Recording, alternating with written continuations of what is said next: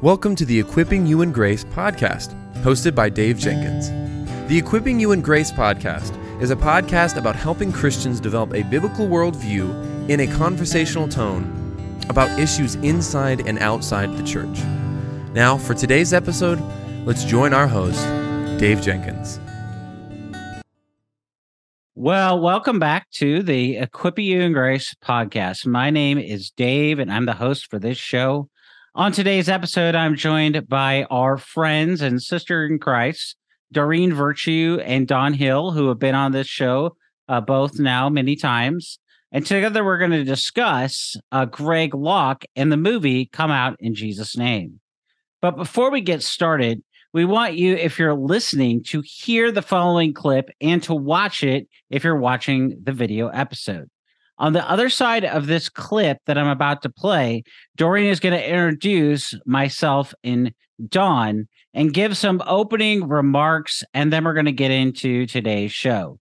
So here now is a clip for you to listen to if you're listening to this episode, or watch if you're watching the episode, and then Doreen will come on. Get rid of those yoga mats and quit messing with healing crystals. And we come against the dream catchers and every form of Wiccan, every form of wizards and magic and New Age and all crystal balls. Just right now, just begin to say it. The Bible says we expel demons. You know how we expel them?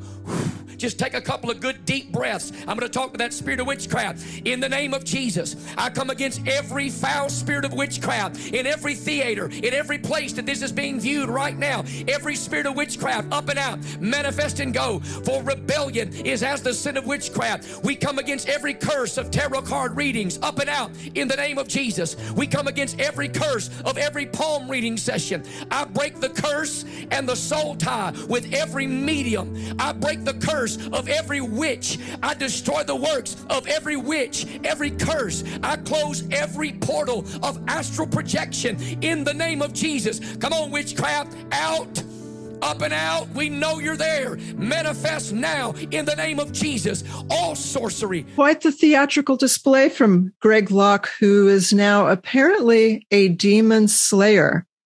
Greg was doing what's called a mass deliverance after his movie was shown. And tragically, I did similar theatrics in the New Age, where I was teaching and writing about this process similar to what Greg Locke is doing. In the New Age, it's called casting out earthbound spirits. This was, of course, before I was saved, before I studied the Bible and went to seminary. And as you can see from these screenshots from my old heretical books, please don't buy them. If you have them, burn them.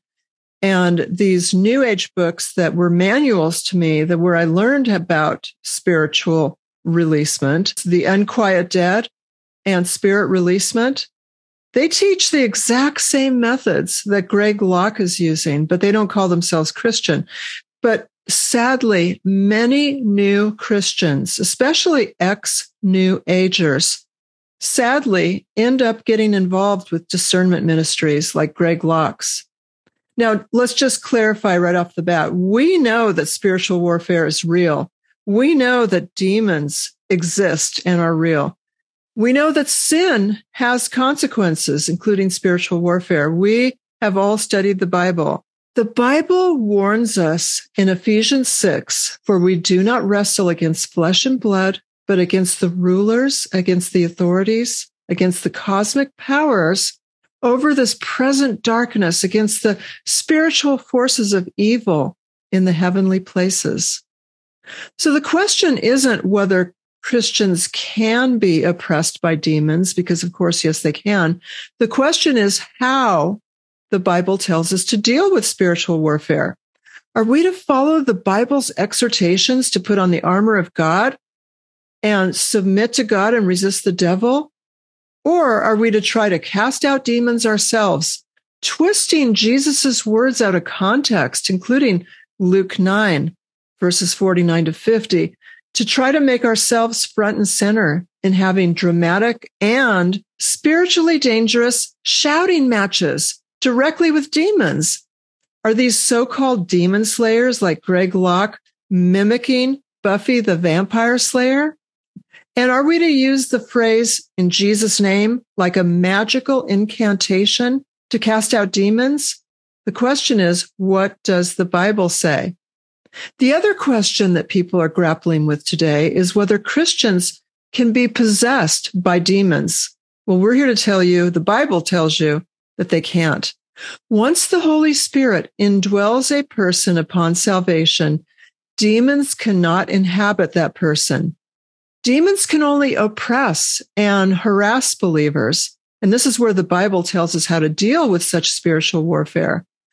This is a topic that my guests and I have discussed in other videos that are linked in the video description below. My guests today are theologian and author Dave Jenkins, the executive director of Servants of Grace, and also Dawn Hill, who's a Christian blogger and author. Dawn was saved out of the New Apostolic Reformation, where she was an NAR prophetess before God graciously opened her eyes to his biblical truth about prophets. And that's a topic that she now helps others with. The links to their websites, their social media, are in the video description below. Thank you so much, Dave and Dawn, for being with us today. Dave, can you please give us some background on Greg Locke? Yeah. So the Baptist News reports, and we'll put a little screenshot of that for you on this 92.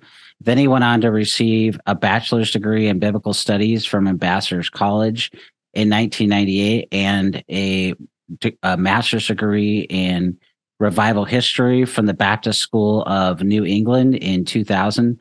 Both schools are fundamentalist, independent, KJV, dispensational, complementarian, science-denying, and affirming of eternal conscious punishment. After spending 10 years as a Baptist evangelist, Locke started a Global Vision Baptist Church in Mount Juliet, Tennessee. The congregation was later renamed Global Vision Bible Church.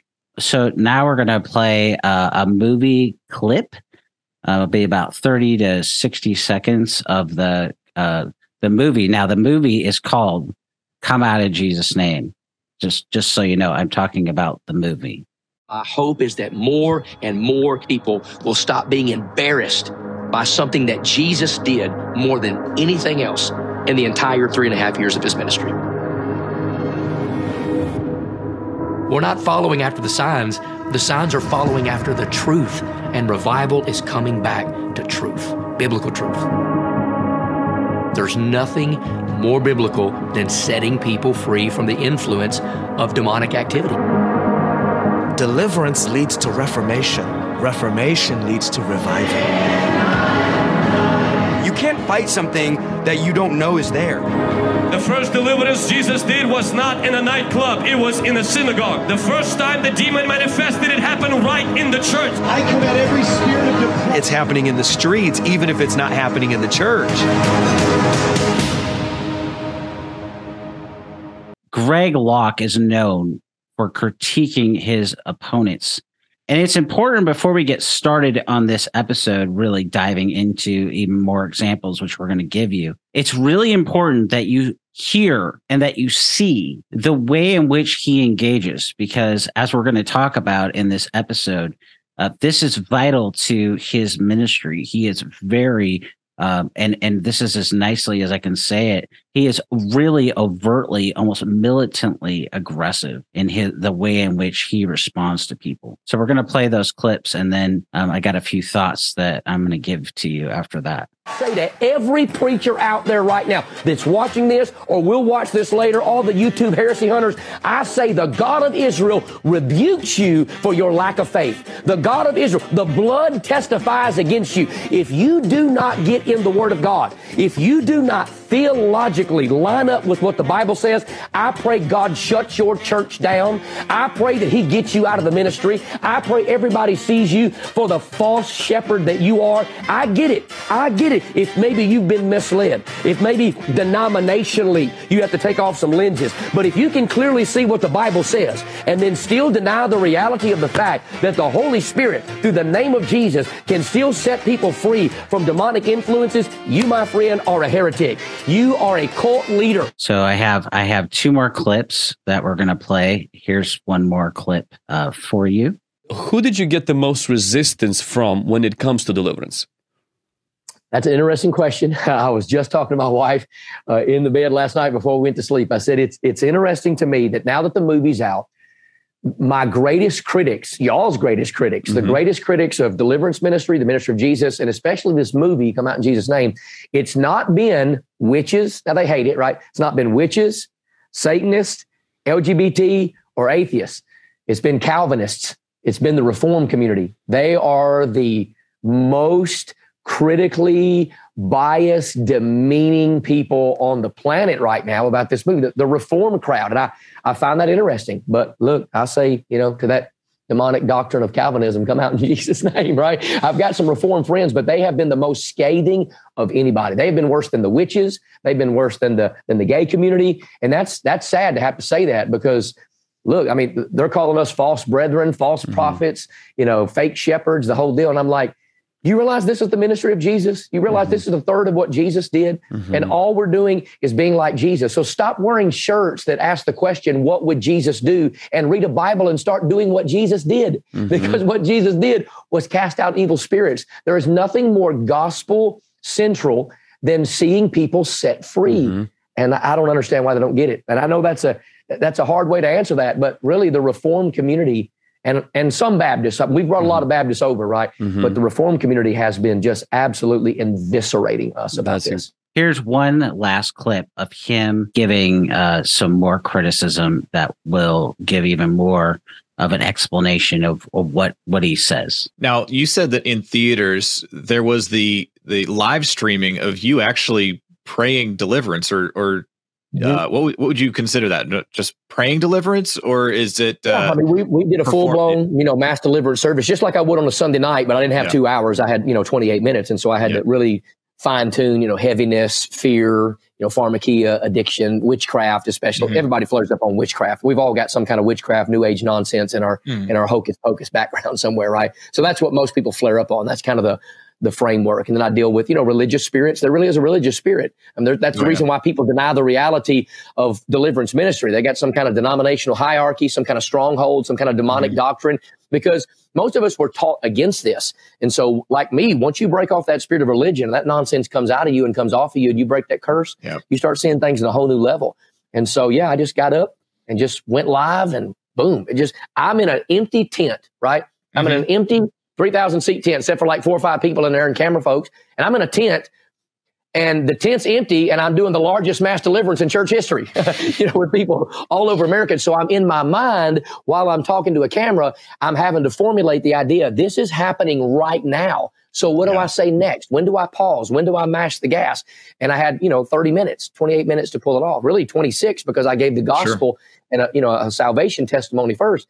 So it was unprecedented. And so I don't know what round 2, round 10 looks like. I just know I'm excited for what the Lord's doing. And like Vlad said in the movie, I'm excited for the sheer embarrassment that the devil is having right now. He's scrambling. He's scrambling. The greater is he that is in us than he that is in the world. So now you have a good idea of how Greg responds to critics. And I want to say something about that. In 1 Timothy 3:2, Paul says, speaking of an elder and the qualifications, that one of the things that they're to do is to be gentle. And as you're listening to those clips, you'll just have listened to those on your earbuds and, watched them on the video. Ask yourself a question. Is that how you have ever seen a pastor respond to criticism? Because I can tell you that no biblically qualified pastor would ever respond to that. And we're now we're not even just talking about a biblically qualified qualified elder. What I'm going to say is that in 2 Timothy 2:24 and 25, we're told to correct opponents with gentleness. Elders are to be the model, the example to the people of God. They are to live above reproach. That's what Paul says, Titus. Ask yourself a question. To be above reproach, it doesn't mean to be sinless. It means this is the standard that God has set. And ask yourself, do you want to be under a pastor who responds to people in the way that Greg Locke does? The answer is no. That says something. It says that we should question when we hear Greg Locke saying, open the Bible. Okay, so we'll open the Bible. We just looked at 1 Timothy 3. We just looked at Titus 1. I quoted from 2 Timothy 2, 24 and 25. One of the fruits of the Spirit, those things that the Holy Spirit are producing in our lives, in Galatians 5, 22 through 23. One of those fruits is gentleness. What about patience? Now he also critiques Calvinism. He says that this is a doctrine of demons in a mocking, condescending way. I just say to Greg, I say to those who follow him, prove it. And I'm not just saying, state it. There's a difference between stating something and proving it. Make the argument, make the case. Because stating it in a mocking, condescending tone, it violates the spirit and it violates the intention of Ephesians 4:15, which is to speak the truth in love. It is, you may think that you are speaking the truth, but the command is not, the imperative there is not just to tell the truth, it's to do it in love. By the way, at the very heart of the fruits of the Spirit, those things that the Spirit are producing in our lives is love. How you say that you're concerned clearly for people, great. We're concerned about you being biblically qualified. You say that we're not telling the truth and that we need to open our Bibles. But when we open our Bible to Ephesians 6 even, we see that we're united to Christ by faith in his name. And so we learn in the Old Testament that the Lord is our warrior in Isaiah, which is the backdrop for which Paul uses in Ephesians 6. So where's the argument? Make the argument, make the case. Don't be mocking and ridiculing. The Proverbs have a lot to say about mocking somebody. We're not to engage in that. There's no Bible verse that gives you warrant to speak about or to address another Christian in the way in which you did. Thank you. That's very powerful. And there are other things in Greg Locke's life that would make it questionable that he would call himself or his new wife, that she would call herself a pastor. But we'll get into that later. One of the passages that Greg Locke and other deliverance ministries use as their proof text that we are qualified to cast out demons ourselves is in Luke 9, 49 through 50. And this is when the Apostle John said to Jesus, "Master, we saw someone casting out demons in your name, and we tried to stop him because he does not follow with us. But Jesus said to him, 'Do not stop him, for the one who is not against you is for you.'" And so that can seem to say that, well, you don't have to be an actual apostle to be authorized by Jesus to cast out demons. And they, of course, throw in the verse, "Greater things than these can you do," as kind of the extra icing on the cake to that proof text in their minds. So I talked to Pastor Jim Osman about this. He's the author of Truth or Territory, which is one of the best biblical commentaries available on spiritual warfares. And this is what Pastor Osman told me when I asked whether Luke 9, 49 through 50 is applicable to modern believers casting out demons. He said, "First, far too little information is given here to construct a doctrine that would apply to all people for all times. Second, let's stipulate that Jesus did give that person the ability to cast out demons. What does that prove? It proves that during the life of Jesus, he gave authority over demons to more than just the 12. That's no surprise. He did the same in the case of commissioning the 70 that he sent out in the very next chapter, Luke 10, verses 1 through 17. And see, especially Luke 10, 17, the concern that John raises and Jesus' answer to that could well have been Jesus' preparation of his disciples for the sending of the 70. Though Jesus gave authority over demons to some who were not in the 12 during his lifetime, does not prove that deliverance ministries, that exorcisms are for today. We still have no instructions to the church to do exorcisms, no examples of ordinary Christians being involved in such actions, nor are there commands to perform exorcisms, nor are exorcisms ever recommended or prescribed. We still see that they were regarded throughout Scripture as miraculous signs and classed with healings and resurrections. All that Luke 9 shows is that during the life of Jesus, there were some who were given that power who were not among the 12. Jim Osmond says his response to this argument is, so what? If someone wants to suggest that all Christians today have the power to do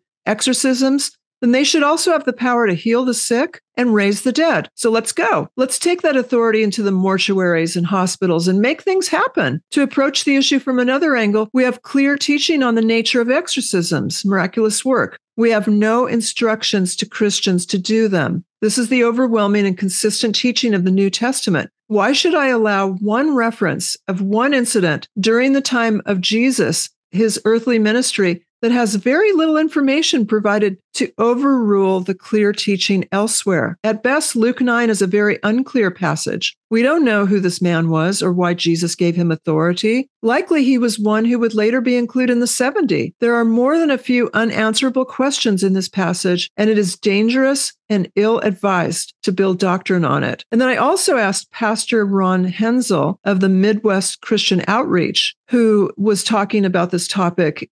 He said that Matthew 7:21 through 23 is a passage arguing against modern believers engaging in deliverance. And this is where, of course, the famous passage, not everyone who says to me, Lord, Lord, will enter the kingdom of heaven. You can see the whole passage on the screen right now. And Ron Hensel said, in addition to these biblical parameters, why would we want to go head to head with demons who are cold-hearted, merciless liars and manipulators? What makes us think that we or some deliverance minister can outsmart a demon with a formulaic prayer? This is along the same type of thinking that we can burn some dried sage and smudge away negativity. This is one of the many reasons why we need Jesus. When Jesus walked on the earth, the demons were amongst the first to recognize that he is the Son of God.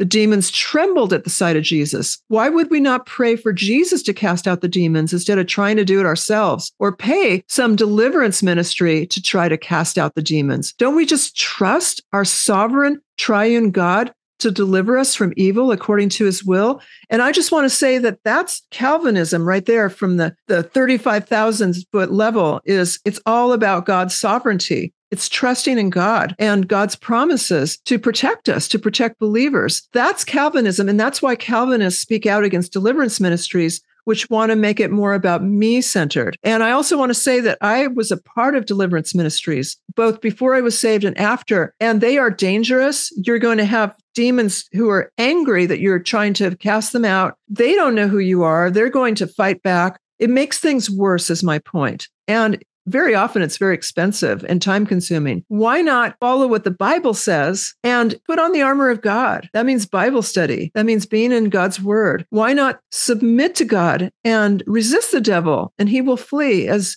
the Apostle James told us. God told us through James. Why are we trying to do these things that aren't even in the Bible? You know, I was just thinking as you're talking, and then Dawn, please comment. So in theology, we theology nerds, we use the word normative to describe the way in which God normally works throughout redemptive history. That is, throughout the history of the Bible, which is the history of how God has worked among his people, redeemed through the blood of Christ and through the resurrection of Christ. And, that nowhere in the Bible do you see these activities being normal. They are a miraculous sign, a sign that points not to somebody, but to a person, and to specifically the person of Christ and to his work. And so the other question that you have to ask about this, I think, as we've talked about many times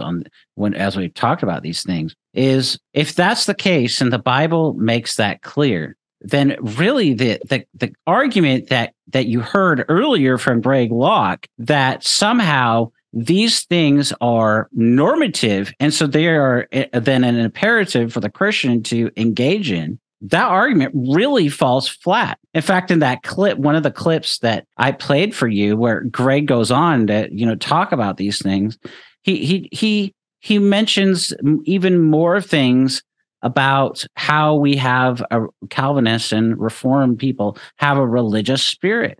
I'm just thinking, I'm pretty sure when I've read the Institutes of Christian Religion by John Calvin, as I've read many times, I have the completed works of John Owen. I've read them, Owen, for many years. They talk about the opposite. They talk about John Calvin is known as the theologian of the Holy Spirit. John Owen is known as the Prince of Theologians. John Owen wrote one of the definitive treatments on the Holy Spirit. It is a massive tome. If you want to go full on nerd, you can go to town on that. But the point is none of these people want to deal with these men. In the case of Owen and Calvin and so many others, they don't want to deal with it. But they sure like to state whatever they want to say, and they say it, as we're going to see, with great zeal, with great gusto. But they have no argument. They have no scripture attached to it. They just say, this is what scripture says. That's so true. And they say religious spirit, which is not even in the Bible. And then Greg Locke, in his handbook, has a whole list of things that he casts out, like the Leviathan spirit, which doesn't exist. And so many of them talk about the Jezebel spirit and the spirit of this and the spirit of that. They just make these things up. Don, I know you have a lot of experience as well with this particular type of ministry. Can you tell us a bit about that? I was part of a ministry that did deliverance ministry. What I've seen as I've come out of this movement, this is even more extreme than what I had seen. Things happen, but I'd seen drop cloths laid down, buckets brought in for people to throw up in. And I know that there was a clip you played about him focusing on the breathing, that he was doing the mass deliverance, the alleged mass deliverance at the end of the movie. And that's a big thing they focus on too in deliverance ministry, is they'll say, well, demons come in through a breath because it's a spirit. So you need to breathe it out, cough it out.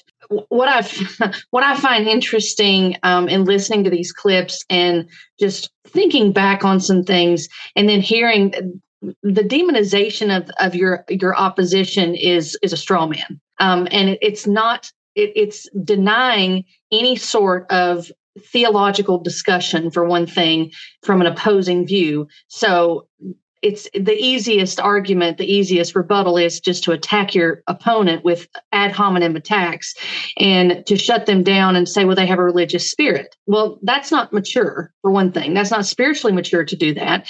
And you're not wanting to have a theological discussion about it. And coming from someone who was in it and had experience, like, what are you going to do with me? What are you going to do with other people that were in it, that had experiences that can say, I never got free? There's a problem here. A logical question is, and my husband and I were talking about this the other day. What if, they may not like this because they like to call us the religious spirits. They're saying this, but what if they're the ones that are operating under demonic influence? And what if the people that are there are not even born again? They really do have demons, but this is all a demonic performance. I mean, that's an honest question to ask. How many of these people are truly getting set free? Are they repeat offenders? Because if they're repeat offenders, we've got a problem here. These people don't understand the gospel. Have they even heard the gospel? And it sounds like Greg Locke is even equating the gospel to deliverance ministry, to casting out demons. That's not the gospel. Paul would disagree with him. The apostles would disagree with him. They preached Christ and him crucified. They did not say, oh, by the way, dear Christian, you in Ephesus and in Corinth and in Colossae and in Rome, you also have to have deliverance maintenance done because you may have demons hiding in rooms in your body. And that was the thing with Pagani. I mean, I've read Pagani's book. I reviewed his book. Greg Locke has admitted on more than one occasion in interviews that I've listened to, he has acknowledged the fact that there were a few people that influenced him in his conversion over to deliverance ministry. And Alexander Pagani was one of those men. And if you look at Greg Locke's deliverance manual, you can see that Pagani influenced him, because in this book, The Secrets to Deliverance, Pagani talks about this teaching that he brings to the church, is what he's saying, because he believes himself to be an apostle, even though he says he's not an apostle of Christ. That's another topic. But he brings this teaching with authority and saying this is new revelation that needs to be brought, and that he is actually following the footsteps of Ezekiel, because his whole premise of this book, The Secrets to Deliverance, which is pertinent to Greg Locke's belief, is that he believes that demons can hide in body parts and that they can hide in areas of your soul because they have adopted this triune being, which is part of the word of faith teaching. And you can believe in a tripart being and not be word of faith, but I'm just making a point of saying that is one of the elements of the word of faith teaching. And I believe that's how they get around this whole thing of saying, well, you can be born again, but you can still have a demon in your body or in your soul as a born again believer. But Pagani talks in this book about, he bases it on Jesus saying what he did about his body being the temple. And so Pagani's argument is every time Jesus acknowledges his body as the temple, those are hand in hand. And he deduces that because we are the temple of the Holy Spirit, and based on the Solomon's building of the temple and the 3 levels and the winding staircase, for example, there's a part in here he talks about different things that he puts together, it seems like eisegetically, to come to this conclusion that demons can hide here. He talks about, for one thing, the narrow recessed windows on page 27. So Solomon also made narrow recessed windows throughout the temple in 1 Kings 6:4. This created more potential entry points for demons that had to be guarded.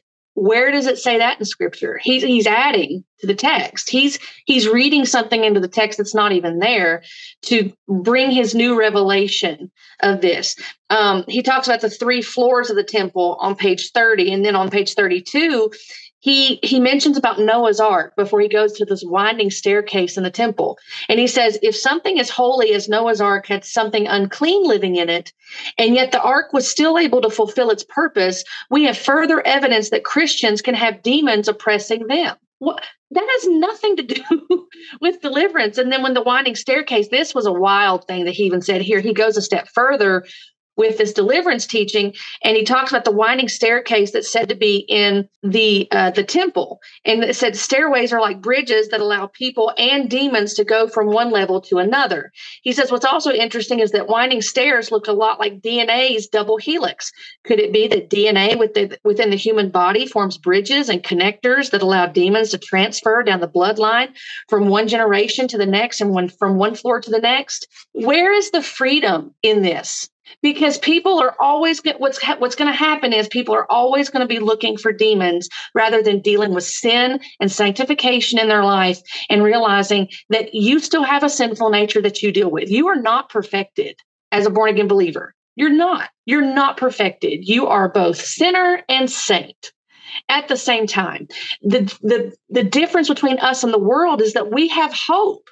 We've been sealed with the promise of the Holy Spirit according to Scripture, according to Ephesians 4.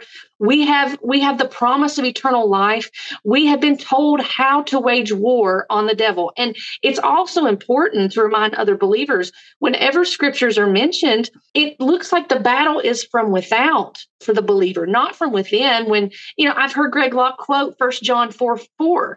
He did that on the mass deliverance, said, greater is he who is in you than he who is in the world. And he totally didn't even pay attention to what he just said. Because if the greater one in you, who's the Holy Spirit, is greater than the one who is in the world, and that was addressed to Christians, then we have no discussion here about casting demons out of born-again believers. And even with Pagani, the things that he states in here about people needing demons cast out of body parts, and then he's saying it could be in your DNA. I mean, this is a never-ending thing. So what is the point of being a born-again believer then? What hope do I have if I have to worry about demons entering my bloodline, entering my DNA, entering a body part? How is that, and where's the biblical discipleship for these people? Exactly. I think that these people, they need to be hearing the gospel first and foremost, because I know this is a difficult thing to say, and I don't mean anything in a disparaging, malicious way of saying this, but I would dare say that many of these people are not born again. Mm-hmm. They've not heard the true gospel. They've heard something. This is another gospel that's being presented to them when they're hearing, you need demons cast out of you all the time. Right.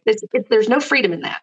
Yeah. And here's a screenshot of a Baptist pastor who went to see this movie. And at the end, there was an offer that you could put your phone up to a QR code and get involved with some sort of regular maintenance deliverance. So one time is not enough, apparently. No, and a lot of these deliverance ministers teach that you have to do deliverance maintenance every couple months. That's crazy. And so much of this, Dawn, as you're talking, is identical to what we were teaching and believing in the New Age, because it's all the same author, isn't it? It's all coming from the devil, who wants to distract us from the gospel, who wants to take our eyes off of Jesus on the cross and put it on ourselves. And in addition, so we didn't call them demons in the New Age. We called them earthbound spirits. We thought they were deceased people who were very materialistic. So they were earthbound and they wanted to continue their life. So they'd be in the bodies of people and they'd be in the toes and the organs and everything you were saying.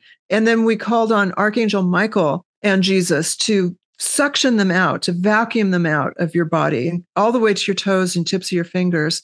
And this was a big thing called spirit releasement work. There's this book. Here's a screenshot of the book. Don't get it. It's heretical. And this is a man who quotes the Celestine Prophecy authors. So this is not Christian.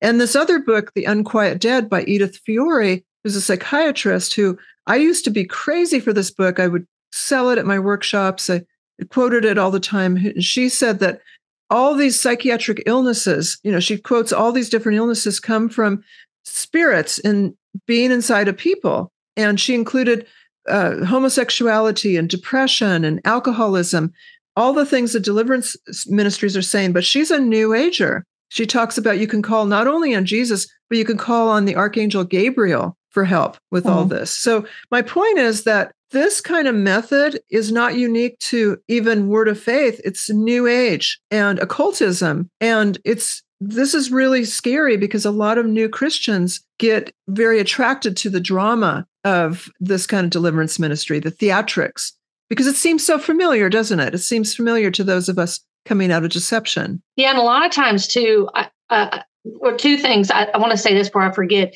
There's also a false misconception when we are coming against deliverance ministry. They immediately say, well, you're just denying that demons exist. I think all three of us would agree that demons exist and Satan exists. That's not the argument. The argument is they believe that deliverance ministry is for born again believers. And there's just no scriptural evidence for that. The other thing too is that you were talking about the experiences. And I think unfortunately what happens is because there is that adrenaline rush or psychosomatic thing that happens, and above all, I think it's this experiential thing where someone, if they tangibly have something happen to them, then they can automatically conclude that it was real. And that's their proof to them that it was real. Well, it happened to me. I tangibly felt something. I threw up something. I coughed up something. I did something. And it negates your trust in Christ, that of what he did. It almost seems like well, not almost. It's morphing into this works-based salvation of I've got to do something. If I don't do this, then I'll never be free. If I don't deliver myself, which is an oxymoron, you can't deliver yourself. There's even a self-deliverance thing out there that Jennifer LeClaire and other people teach. That's nonsense. You can't deliver yourself. That's making you God. It's this push and this focus of I've got to do something and I've got to feel something. And you can't take that away from me because it was real. Well, there's people in the New Age that have real stuff that happen. There's Mormons that have stuff happen. There's all kinds of atheists that have things happen that are real. But that's the foundation and the final authority is the scripture in the right context. And that has to be the final authority upon which we stand. Yeah, that's really well said. And what we're going to see next for the next while, probably the rest of the episode, is you're going to see example after example after example. And what these examples show us is really manipulation. As I'm reading this, I was never engaged in deliverance ministry of any kind. But as I'm watching this, I'm thinking, these people are being manipulated. They're being controlled. These people, I won't call them pastors, okay? These people that are engaging in deliverance ministry, they are manipulating people and they are trying to control forces that nowhere in the Bible are we told that we have control over. And that's spiritual abuse, the definition of spiritual abuse. They are spiritually abusing people. And that is serious business. The strongest words in Jeremiah and Ezekiel they're given to people who lead people away from the Lord. In Jeremiah 3:15, we see that God desires to give us pastors and shepherds after his own heart. And instead of that, false shepherds lead people away from the Lord. And one of the classic marks of it is manipulation and controlling and using theology like a club to beat people over the head, instead of lovingly coming alongside of them with the truth, like Galatians 6:1 says, to bear each other's burdens and thus fulfill the law of Christ. Instead, it's, club people over the head with the Bible in the name of Christ. And that's what Greg Locke does. He clubs people over the head in the name of Jesus. Or, as we're about to see with Alexander Pagani, we're going to see him actually engaging in literally what I'm talking about here with abusing people, saying, he's going to tell you, if you turn off your computer, that you were interested in the rest of the conversation, so you have a demon. So let me play that now. All right. With that being said, for the rest of you, you probably saying, I don't have a demon. Well, we're going to find out whether you have one or not. And you're going to pray this prayer. Oh, don't back out now. No. Don't turn off the computer, and don't turn off the smart television talking about, I'm going to log off now. Do not log off now. If you log off now, that's a demon, because you were just fine enjoying the conversation and now you want to log off. That's the devil. Satan, I bind you right now in the name of Jesus, Messiah of Israel, to stop them from logging off, turning off the TV, or just walking away. I bind you now. You're going to leave them to pray this prayer and then not logging off in the name of Jesus. Why are they always talking about binding Satan? Where in the world do they get that idea? And Justin Peters is always saying this. Who's letting him be unbound? That's exactly right. I used to do that silly stuff too. It's embarrassing, but I think about the way that I prayed, which was not prayer. But I was really big into that, of binding Satan, and it almost treats Satan like he's omnipresent, doesn't it? When he's not. Yeah, I mean, how many people are binding Satan all over the world doing that? He's not omnipresent. When Jesus bound him, they were face to face. He's a created being. He's not the antithesis of God. I engaged in that behavior for years, and I've repented of that, because we don't have that type of authority. God is the one that has the authority over Satan, even the angels. And Jude talks about the false teachers that would do this. And so does in 2 Peter, the ones that would blaspheme the glorious ones, and that not even the angels themselves would rebuke other angels, regarding Moses' burial in Jude, that the Michael archangel would not even rebuke Satan, but he said, the Lord rebuke you. We don't have that authority to do that. And that's dangerous to engage in these practices. Yeah, it's really dangerous. It's insane, too, to think that we're going to have a one-on-one conversation, a shouting match with the embodiment of evil, the devil. I mean, who do we think we are? That's so narcissistic and prideful to think that we're going to win that just because we're using a magical incantation phrase in Jesus' name or plead the blood. This is not biblical at all. And like you said, Don, it is so dangerous to get in a match with the demons like that. Call on Jesus. Jesus was the one who cast out demons in the Bible. Pray for God to cast them out. I mean, spiritual warfare, as we've been saying, is real. Demons are real. Christians do get oppressed, not possessed, but oppressed. And Jesus is the one who will come to our rescue, not ourselves. Yep, I absolutely agree. Yeah, absolutely. Absolutely. Well, this is all really good. Now we want to show you even more evidence, because maybe you're not persuaded. Maybe you think, you know what?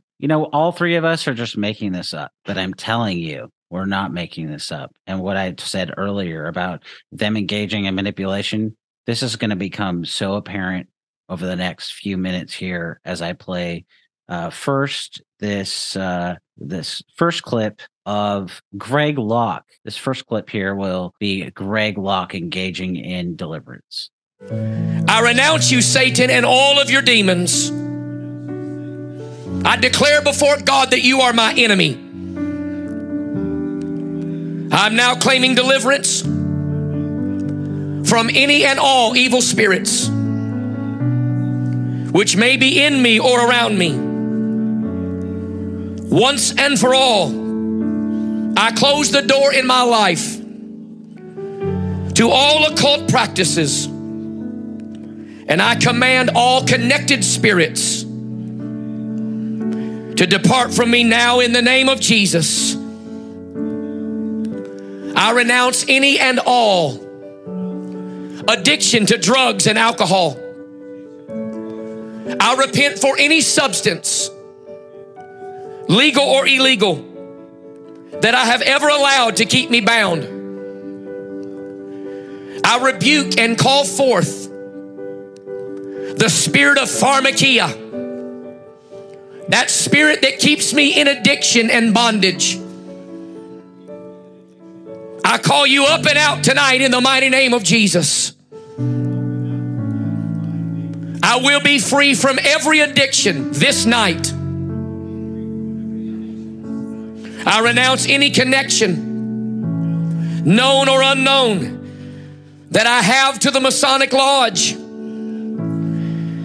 I renounce any secret society oath made by me or my ancestors. I render them powerless through the name of Jesus. I lift myself from every curse, every sickness, and every demon that has resulted from the generational curse of the Masonic Lodge. I renounce every form of witchcraft tonight. All sorcery, all divination. I break all spells and hexes. I repent of all occult involvement, known or unknown, in the name of Jesus. Now, while we're going through this, here's what I need you to do. I'm going to start talking to the spirit of witchcraft. No doubt it's already manifested in some places right now. I want you right now before God to out loud repent and renounce whatever it is that you've been involved in any sort of witchcraft. If you've gone to psychic readings, you've had psychic prayers, you've had palm reading sessions, tarot card sessions, you burned candles in some cemetery during a seance, or playing games like light as a feather, stiff as a board. If you've ever messed with Ouija boards and things like that, even if you were 8, 9, or 10 years old, right now, just out loud in the theater, say, God, forgive me for this, and you fill in the blank. Get rid of those yoga mats and quit messing with healing crystals. And we come against the dream catchers and every form of Wiccan, every form of wizards and magic and New Age and all crystal balls. Just right now, just begin to say it. The Bible says we expel demons. You know how we expel them? Just take a couple of good deep breaths. I'm going to talk to that spirit of witchcraft. In the name of Jesus, I come against every foul spirit of witchcraft in every theater, in every place that this is being viewed right now. Every spirit of witchcraft, up and out, manifest and go. For rebellion is as the sin of witchcraft. We come against every curse of tarot card readings, up and out, in the name of Jesus. We come against every curse of every palm reading session. I break the curse and the soul tie with every medium. I break the curse of every witch. I destroy the works of every witch, every curse. I close every portal of astral projection in the name of Jesus. Come on, witchcraft, out, up and out. We know you're there. Manifest now in the name of Jesus. All sorcery, every spirit of divination, up and out. Up and out. Every form of satanic ritual abuse, every form of the occult, all New Age practices, angel worship, goddess worship, every form of witchcraft, up and out, up and out. In the mighty name of Jesus, just breathe it out. Tell it to go. Take authority over it. Look, I'm not the one that has to grab the microphone and tell those demons to leave. You've got authority right now. Take authority and say, come up and out, in Jesus' mighty name, up and out, up and out. So this is where you see the truth and lies mixed in, which is what the devil's been doing since Genesis 3. It is important to repent for our sins. And so he does make a really good point that we've got to repent for being involved in all of these things. But then he mixes in the lies that you can breathe these things out, as Dawn mentioned. That's a big part of deliverance ministry. That was also huge in New Age and occult, to breathe out any kind of negativity.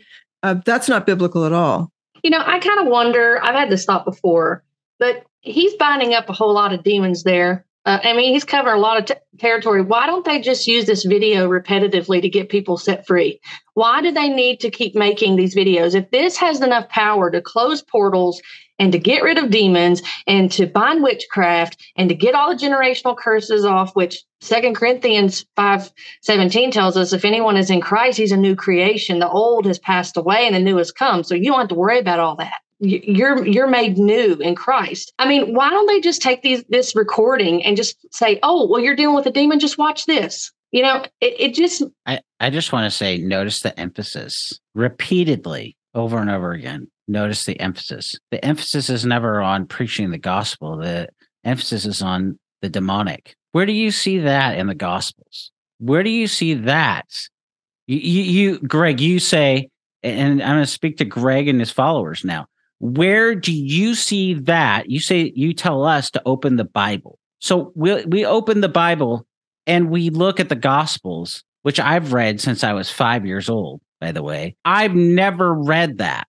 So tell me where that is in the Gospels, Greg, or anybody. Tell me where that is in the Gospels, where Jesus emphasized not preaching the gospel, which he did over and over again, but your emphasis is all about demons and Satan and casting people up. We don't see that in the ministry of Jesus, period. You don't see that in the book of Acts. You see it, I think, once with Paul, but you don't see that as an emphasis. Instead, in fact, in a clip, in another teaching that he gave on 7 keys to deliverance, he starts at Luke 4. He doesn't even go into Luke 4. He goes all around, bounces all around in his explanation of things, but he never gets to Luke 4. If he just camps in Luke 4, well, Luke 4 is Jesus' first sermon. Jesus is setting the captives free, and he quotes he opens the scroll and unrolls it, and Jesus is preaching in Luke 4 from Isaiah 61. What does Jesus say in Luke 4? His whole entire message, that he came to set the captives free. Where is that message in what we just listened to? Where is that message? Instead, it's this demon, that demon, this thing come out, this, then that. Where is that in the Gospels? And the answer is there's nothing. So everything that he just said is what we call unauthorized speech from the pulpit. James 3:1 tells us very clearly that teachers will be held to a stricter judgment. He's teaching in Ephesians 4:29, we're to speak words that edify, that encourage, that build one another up in the faith. Greg, do your words there uplift anybody? And the answer is no, because your words are not based on the truth of Scripture. If you're a professing Christian, Ephesians 4:15 tells you, commands you. It is in an imperative to speak the truth in love. There's nothing truthful and there's nothing loving about anything that we just listened to. Yeah, I found it really sad, Dave, when you mentioned that. I remember earlier on, he made a point of saying, well, I shared the gospel for 4 minutes during that mass deliverance, but the last 26 minutes was focused on deliverance.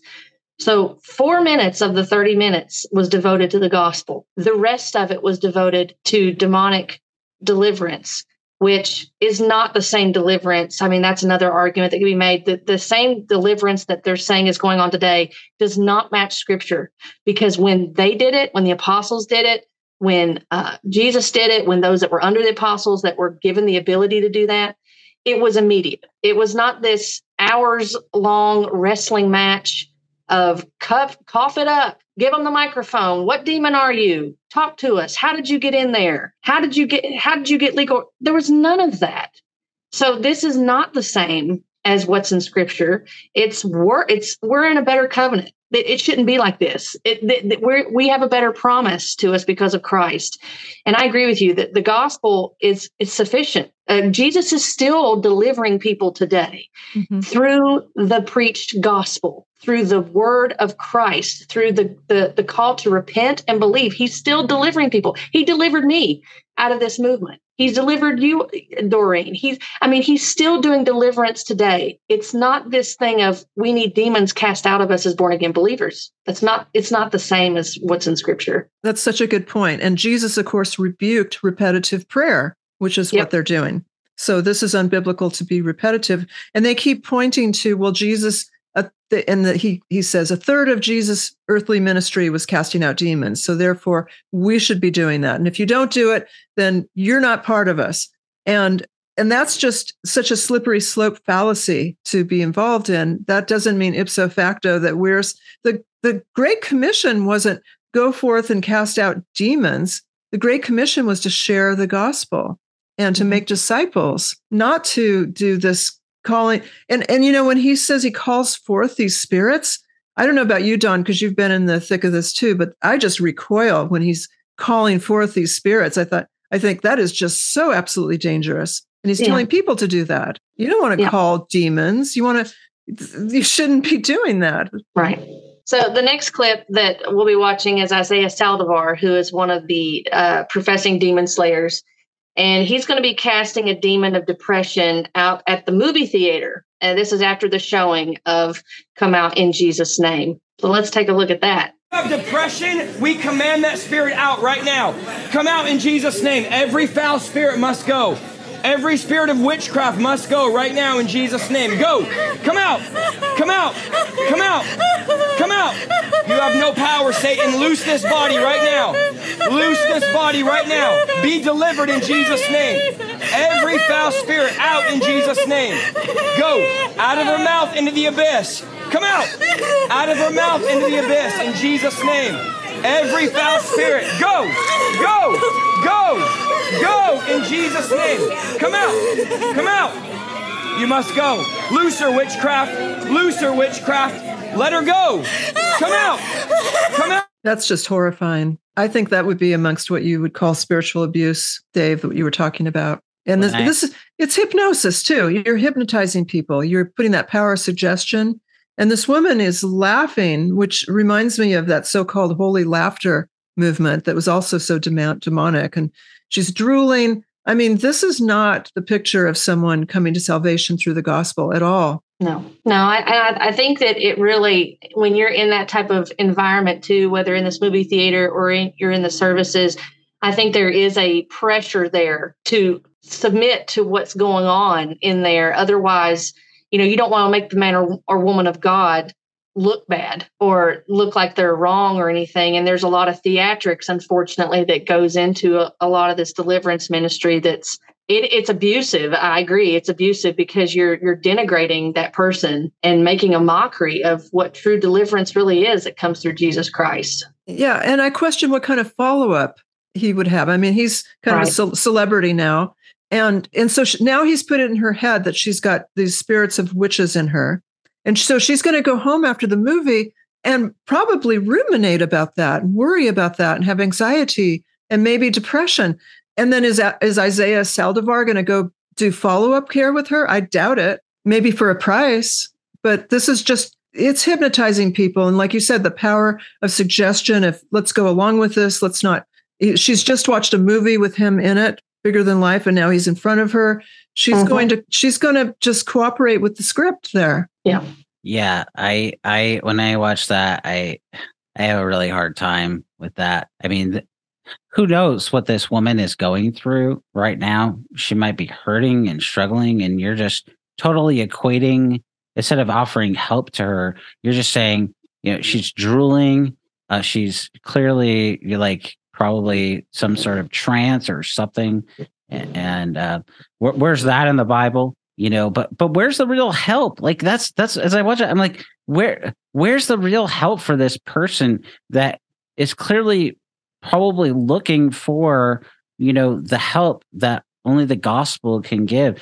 And what this man is doing is not offering that hurting person any help. It's like, how dare he do that? How dare they just start saying whatever they want to say and whatever they want to do to these people that are hurting and struggling, and they have real issues. I mean, I just can't even. You call yourself a Christian. I can't even with that. I mean, you don't see Jesus, you don't see the apostles, you don't see. You could not imagine John Calvin doing something like that, When this man stood in front of when John Calvin stood in front of the communion table and he guarded it with his life over and against people that were living however they wanted to live and living totally contrary to the gospel. And here you have a guy that we just watched that does the opposite. Just manipulate and abuse somebody. I mean, so the next clip that we're going to play is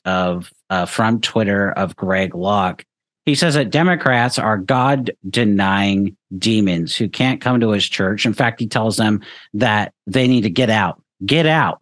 Tells them to get out if they're a Democrat. I'm to the place right now, if you vote Democrat, I don't even want you around this church. You can get out. You can get out, you demon.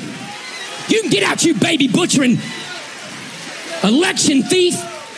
You cannot be a Christian and vote Democrat in this nation. I don't care how mad that makes you. You get pissed off as you want to. You cannot be a Christian and vote Democrat in this nation. They are God-denying demons that butcher babies and hate this nation. They hate this nation. Get mad all you want to. I don't care if you stand. I don't care if you throw tomatoes, praise God. I'm about to throw a microphone up in his house. CNN can eat my dirty socks. You cannot be a Democrat and a Christian. You cannot. Somebody say amen. The rest of you, get out. Get out. Get out in the name of Jesus. I ain't playing your stupid games. Bunch of devils. I'm sick of it. They want to talk about the insurrection. Let me tell you something. You ain't seen the insurrection yet. You keep on pushing our buttons, you low-down sorry compromisers. You God-hating communist America. You'll find out what an insurrection is, because we ain't playing your garbage. We ain't playing your mess. My Bible says that the church of the living God is an institution that the gates of hell shall not prevail against it. And the Bible says that we'll take it by force. That's what the Bible says. That's what the Bible says. It's going to get worse. Well, as someone who was a Democrat for many years, until there was a certain female politician that made me leave the Democratic Party, I became a Green Party. This is before I saved. And now, after reading the Bible many, many times, I have a biblical worldview. I'm not a left-winger anymore. And so, that's the thing, is I can agree with the flavor of what he's saying, of that there's conservative values that are biblical worldview values. I get that. But it's the delivery and the out and out just demonizing people who think differently than him. That's not sharing the gospel. That's not godly. I don't see the fruit there. And it's also equivocating that if you belong to a certain political party, then you're not a believer. Again, that's not what defines you as a Christian. A Christian is marked by their faith in the gospel of Jesus Christ and what Christ has done on the cross. And then from that, a believer will begin to have their mind renewed and transformed. And I agree with you, Doreen. I mean, I agree with his stance on things like abortion and things. I understand his zeal for those things, but he's making that equivalency again of Christian Democrat. That's not in Scripture. And there are Republicans, I can remind him, there are Republicans that are pro-choice. There are Democrats that are pro-life. So that argument doesn't even hold water as far as trying to make that the classification of saying if you're a Democrat, everyone thinks that. Of course, I'm conservative. So I get his zeal. I'm like, yeah, I get his zeal, but his delivery is awful and it's abusive. It's absolutely abusive. And so who in that church is going to feel comfortable coming and talking to their pastor about things like this and feel like they have liberty to come and talk about them and to have a civil discussion about them? And then, the other thing too is I just think of, I'm not a church history buff. I know a little bit, but, I think about the first century church and how much they suffered under Nero. Mm-hmm. I mean, they didn't go around acting like that. They welcomed persecution and suffering because they knew that it was biblical, that it was promised to Christians, and that their hope was in eternal life in Christ. And he is encouraging rebellious behavior. I mean, absolutely sinful rebellious behavior. Yeah, he's talking about an insurrection. Yeah. And And so I'm just thinking about if I wanted to invite my neighbor who's unsaved and maybe a liberal at the moment, I couldn't invite them to that church. Right. Yeah. I was just gonna say this goes back to when they started talking about 1 Timothy 3, Titus 1, 2 Timothy 2, 24 and 25, and Galatians 5, 22 through 23. Like Doreen and you got Don, you're saying, I agree. As somebody who preaches, I'm just gonna say this. If I was to get up and to preach like that, what I'll say is my wife would be taking away the microphone from me. The sound team in the back would turn off everything. That's what would happen. That's what should have happened. Yeah. Nobody should have had to hear that entire rant. And I just go back again to Ephesians 4:15. Speak the truth in love. You are a professing Christian, a professing Christian pastor. You want people to address you as Pastor Greg Locke. You see that over and over again in interviews. But and you love Greg, and I want to say it this way, you love to question other people, but how about we just take a walk down and take a look down 1 Timothy 3 and Titus 1, and those are characteristics, those are qualifications that are required of a pastor and an elder.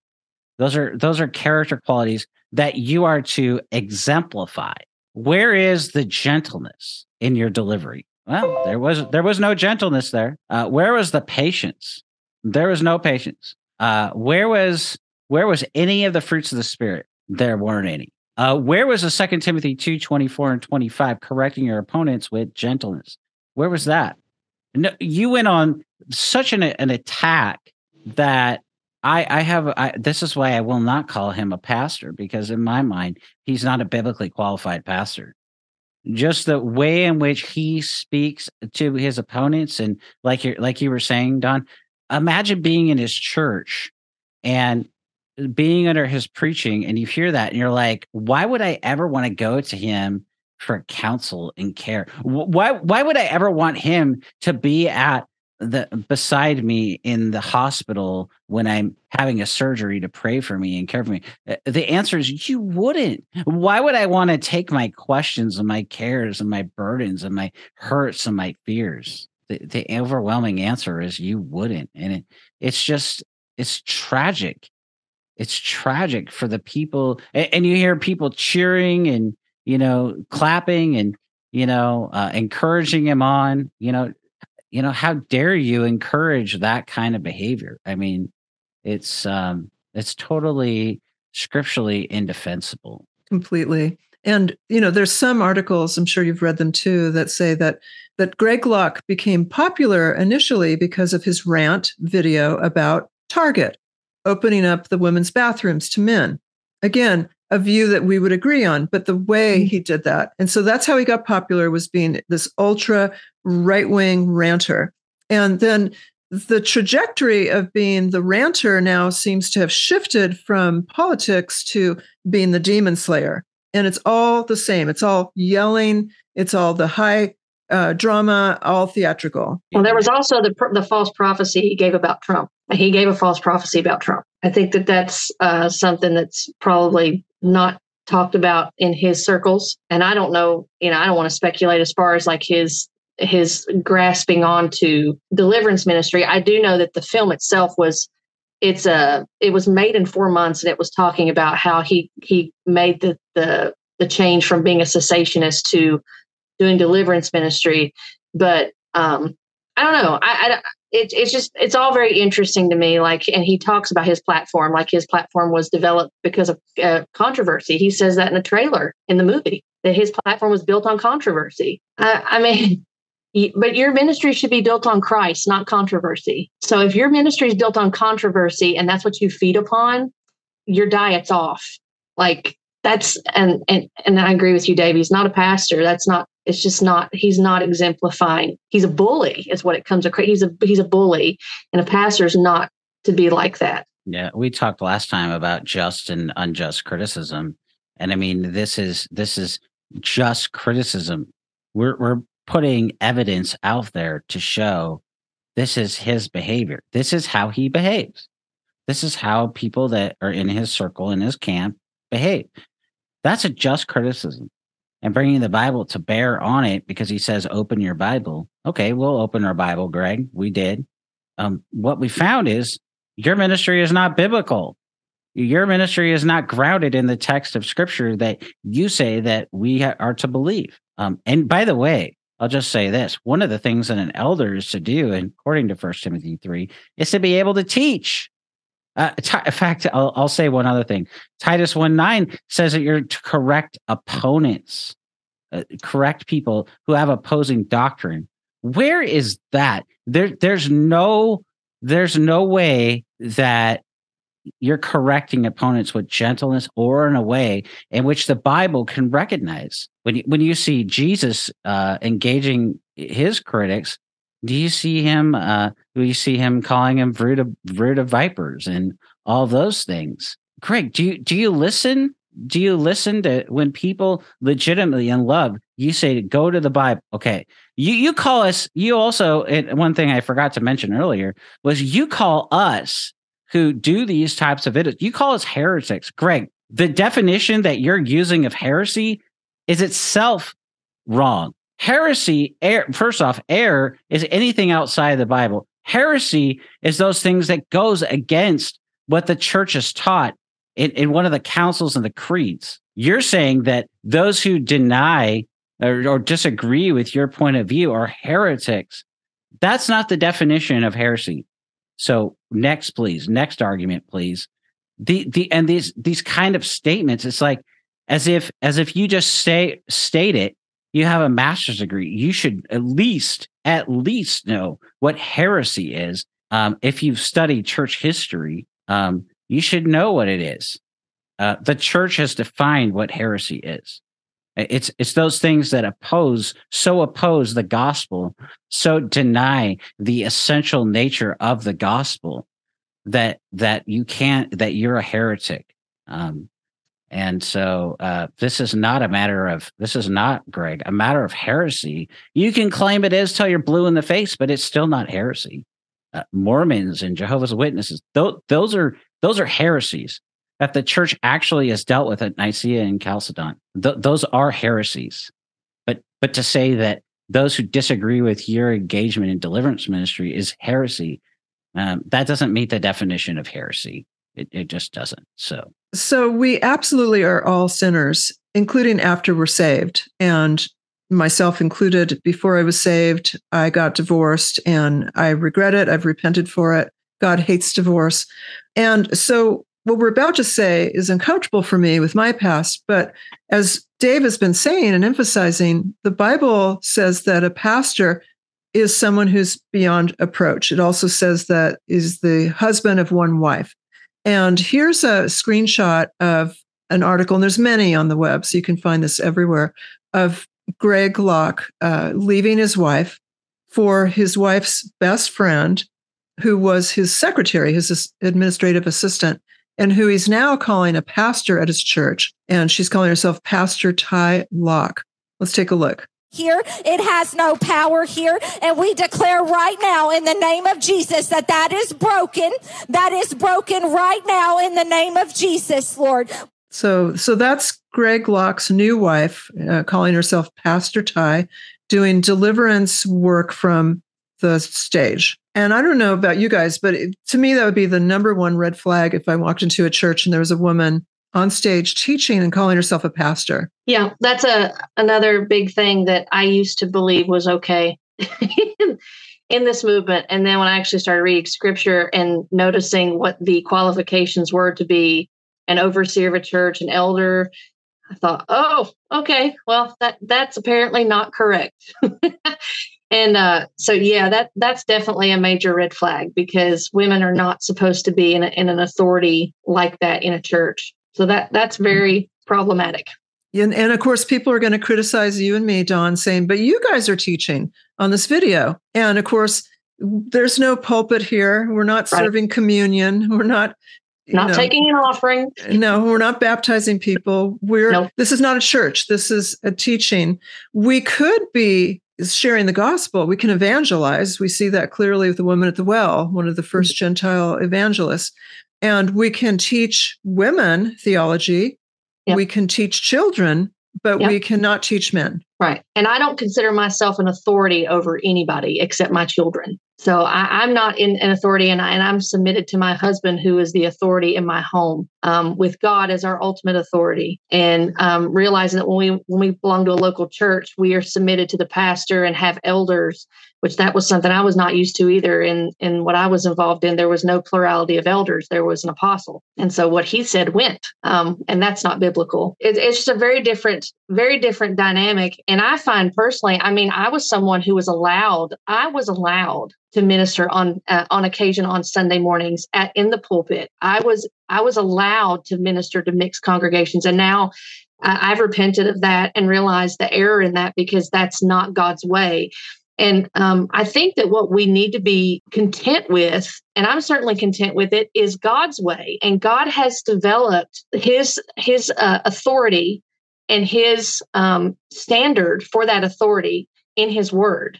He's established those boundaries, and I'm content with that. I don't feel that I'm demeaned and I'm being beat down, or I'm not able to do anything. Now, I recognize the order that God has established, and I want to obey that order because I'm his child and realize his ways are better. Yeah, God is not saying to women, hey, or to a man, you're better. It has to do with Genesis 1 and 2. It has to do with design. Mm-hmm. It has to do with God made a man first, and he made the man to lead. And if we read Genesis 3, Eve played a role, but the blame isn't on Eve. The blame is on Adam. And that's what Romans 5:12-21 tells us. That's how we're sinners by nature and by choice. That's why David in Psalm 51, he recognizes that he was born in iniquity. He was born from the womb. By nature, he was a sinner, and his choices affected his life. And so, these things are really, really important. And plus, Titus 2, makes it so clear. And that's not to minimize any woman. And it's not to elevate any man, as you both said. It just has to do with the design of God, that he made us complementary. We call it complementarianism. He made us to complement one another. A man is to lead, a woman is to be his helpmate. That doesn't make the man greater. It doesn't make the woman better. It goes back to the design and the function that God made. And that was pre-fall. We often forget that. This is pre-fall that we're talking about. Genesis 1 and 2, pre-fall. God made the design. And you see that over and over again in Ephesians 5 and Colossians 3. On and on and on about, how a husband and wife are to lead. And by the way, that doesn't mean that big thing is mutual submission. What we mean is that a husband and a wife are joined together. They're joint heirs with Christ. The one isn't better than the other just because one is leading and the other is following. They're not better or greater than one another. They're both united to Christ, and they're both to mutually submit. Yes, the man is to lead, but they're mutually to submit to Christ. The husband is to lead because of Christ, not, just as an authoritarian figure and in an abusive way. That's a really important thing, just to bring that out in this discussion. You might be listening and watching this. There's a lot here. There's a lot more to say, about Greg Locke, about all these men that follow in his wake, and many more, really. The reason that we're doing this is to say this. It's to say that it matters that we point out when people make statements about the Bible. It's important that we engage them with the Bible. The goal here is both to educate, but it's also to warn. And the Bible has something to say about both. We educate those who may not be aware, so that they might contend for the faith. Jude 3, 1 Peter 3:15. But we also warn people to not follow their ministry. So we don't want you to go watch their videos. We don't want you to consume their content because they're not engaging in a biblical way. we want you to be instructed. We want you to be discerning. 1 Thessalonians 5:21 says to test all things and to hold fast to what is good. We want you to be like the Bereans in Acts 17:11. Search the scriptures to see if these things are so. And as you do, I think what you're going to find is, as we've stated, all three of us have stated, you're going to find that the ministry that they're offering you is not a ministry that Jesus authorized us to. Instead, what they're offering is a ministry of control and manipulation and spiritual abuse. That's not the ministry of Jesus. He began that 7 keys teaching, starting with Luke 4, with Jesus quoting from Isaiah 61. But that's not what Jesus's point there wasn't something about delivering people from a demon. His greater goal was something greater. The very reason for the incarnation was that Christ would come and die under the sentence of death to pay for our sins in our place and for our sins, and to be buried and to rise again. But what Locke is offering is the opposite of that. He's offering people not freedom from their sins, but freedom from their demons, freedom to have their experiences and to be then set free from them, not freedom that Christ and the apostles preached, that was ultimately the fulfillment of Genesis 3:15, that Christ would crush the serpent's head, which Jesus did.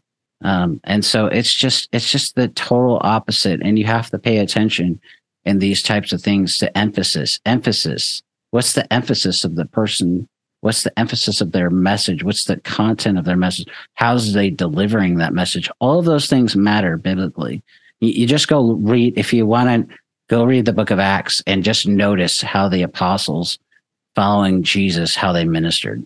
And it is going to become so obvious that's not how the apostles ministered, and that's not how Jesus ministered. What are your guys' last thoughts?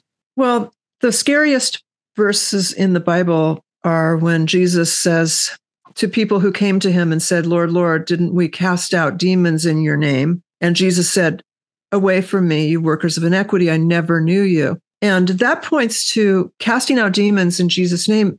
You might be following a false Christ, is a very high likelihood. And I certainly was in the New Age when I was casting out these earthbound spirits and thought I was following Jesus. It was a false Christ. So be very careful with this. Your eternity is potentially at stake. I think the thing that's been most encouraging to me in coming out of this in the last several years is realizing that the gospel is sufficient. And I think that's one of the biggest things that's severely lacking in these types of movements, in the modern deliverance movement.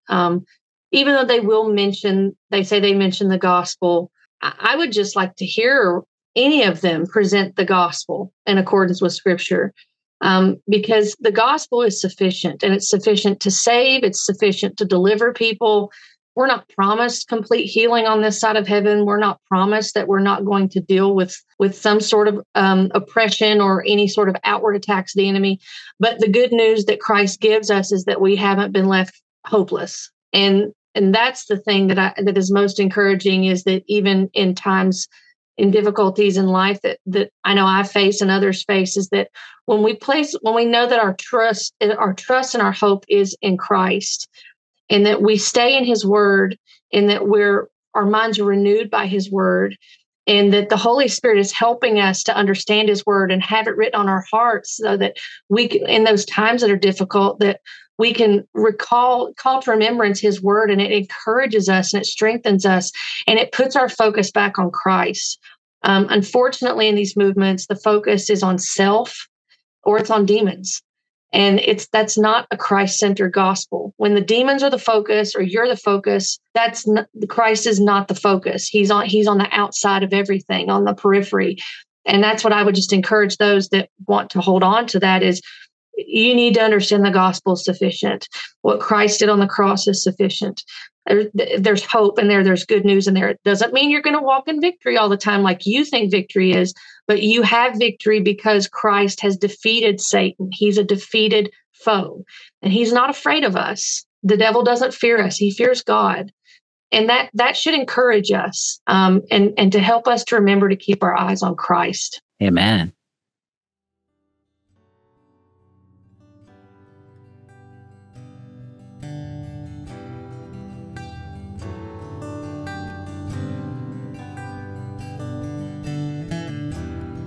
Thank you for listening to the Equipping You in Grace podcast. If you enjoyed it, please subscribe, rate us on the app, and share this with your friends and family on social media. If you want to find us on social media, you can find us on Twitter @Servants of Grace, on Instagram @Servants of Grace, or by searching @Servants of Grace on Facebook. You can also find this episode and many others like it on the front page of our website, servantsofgrace.org.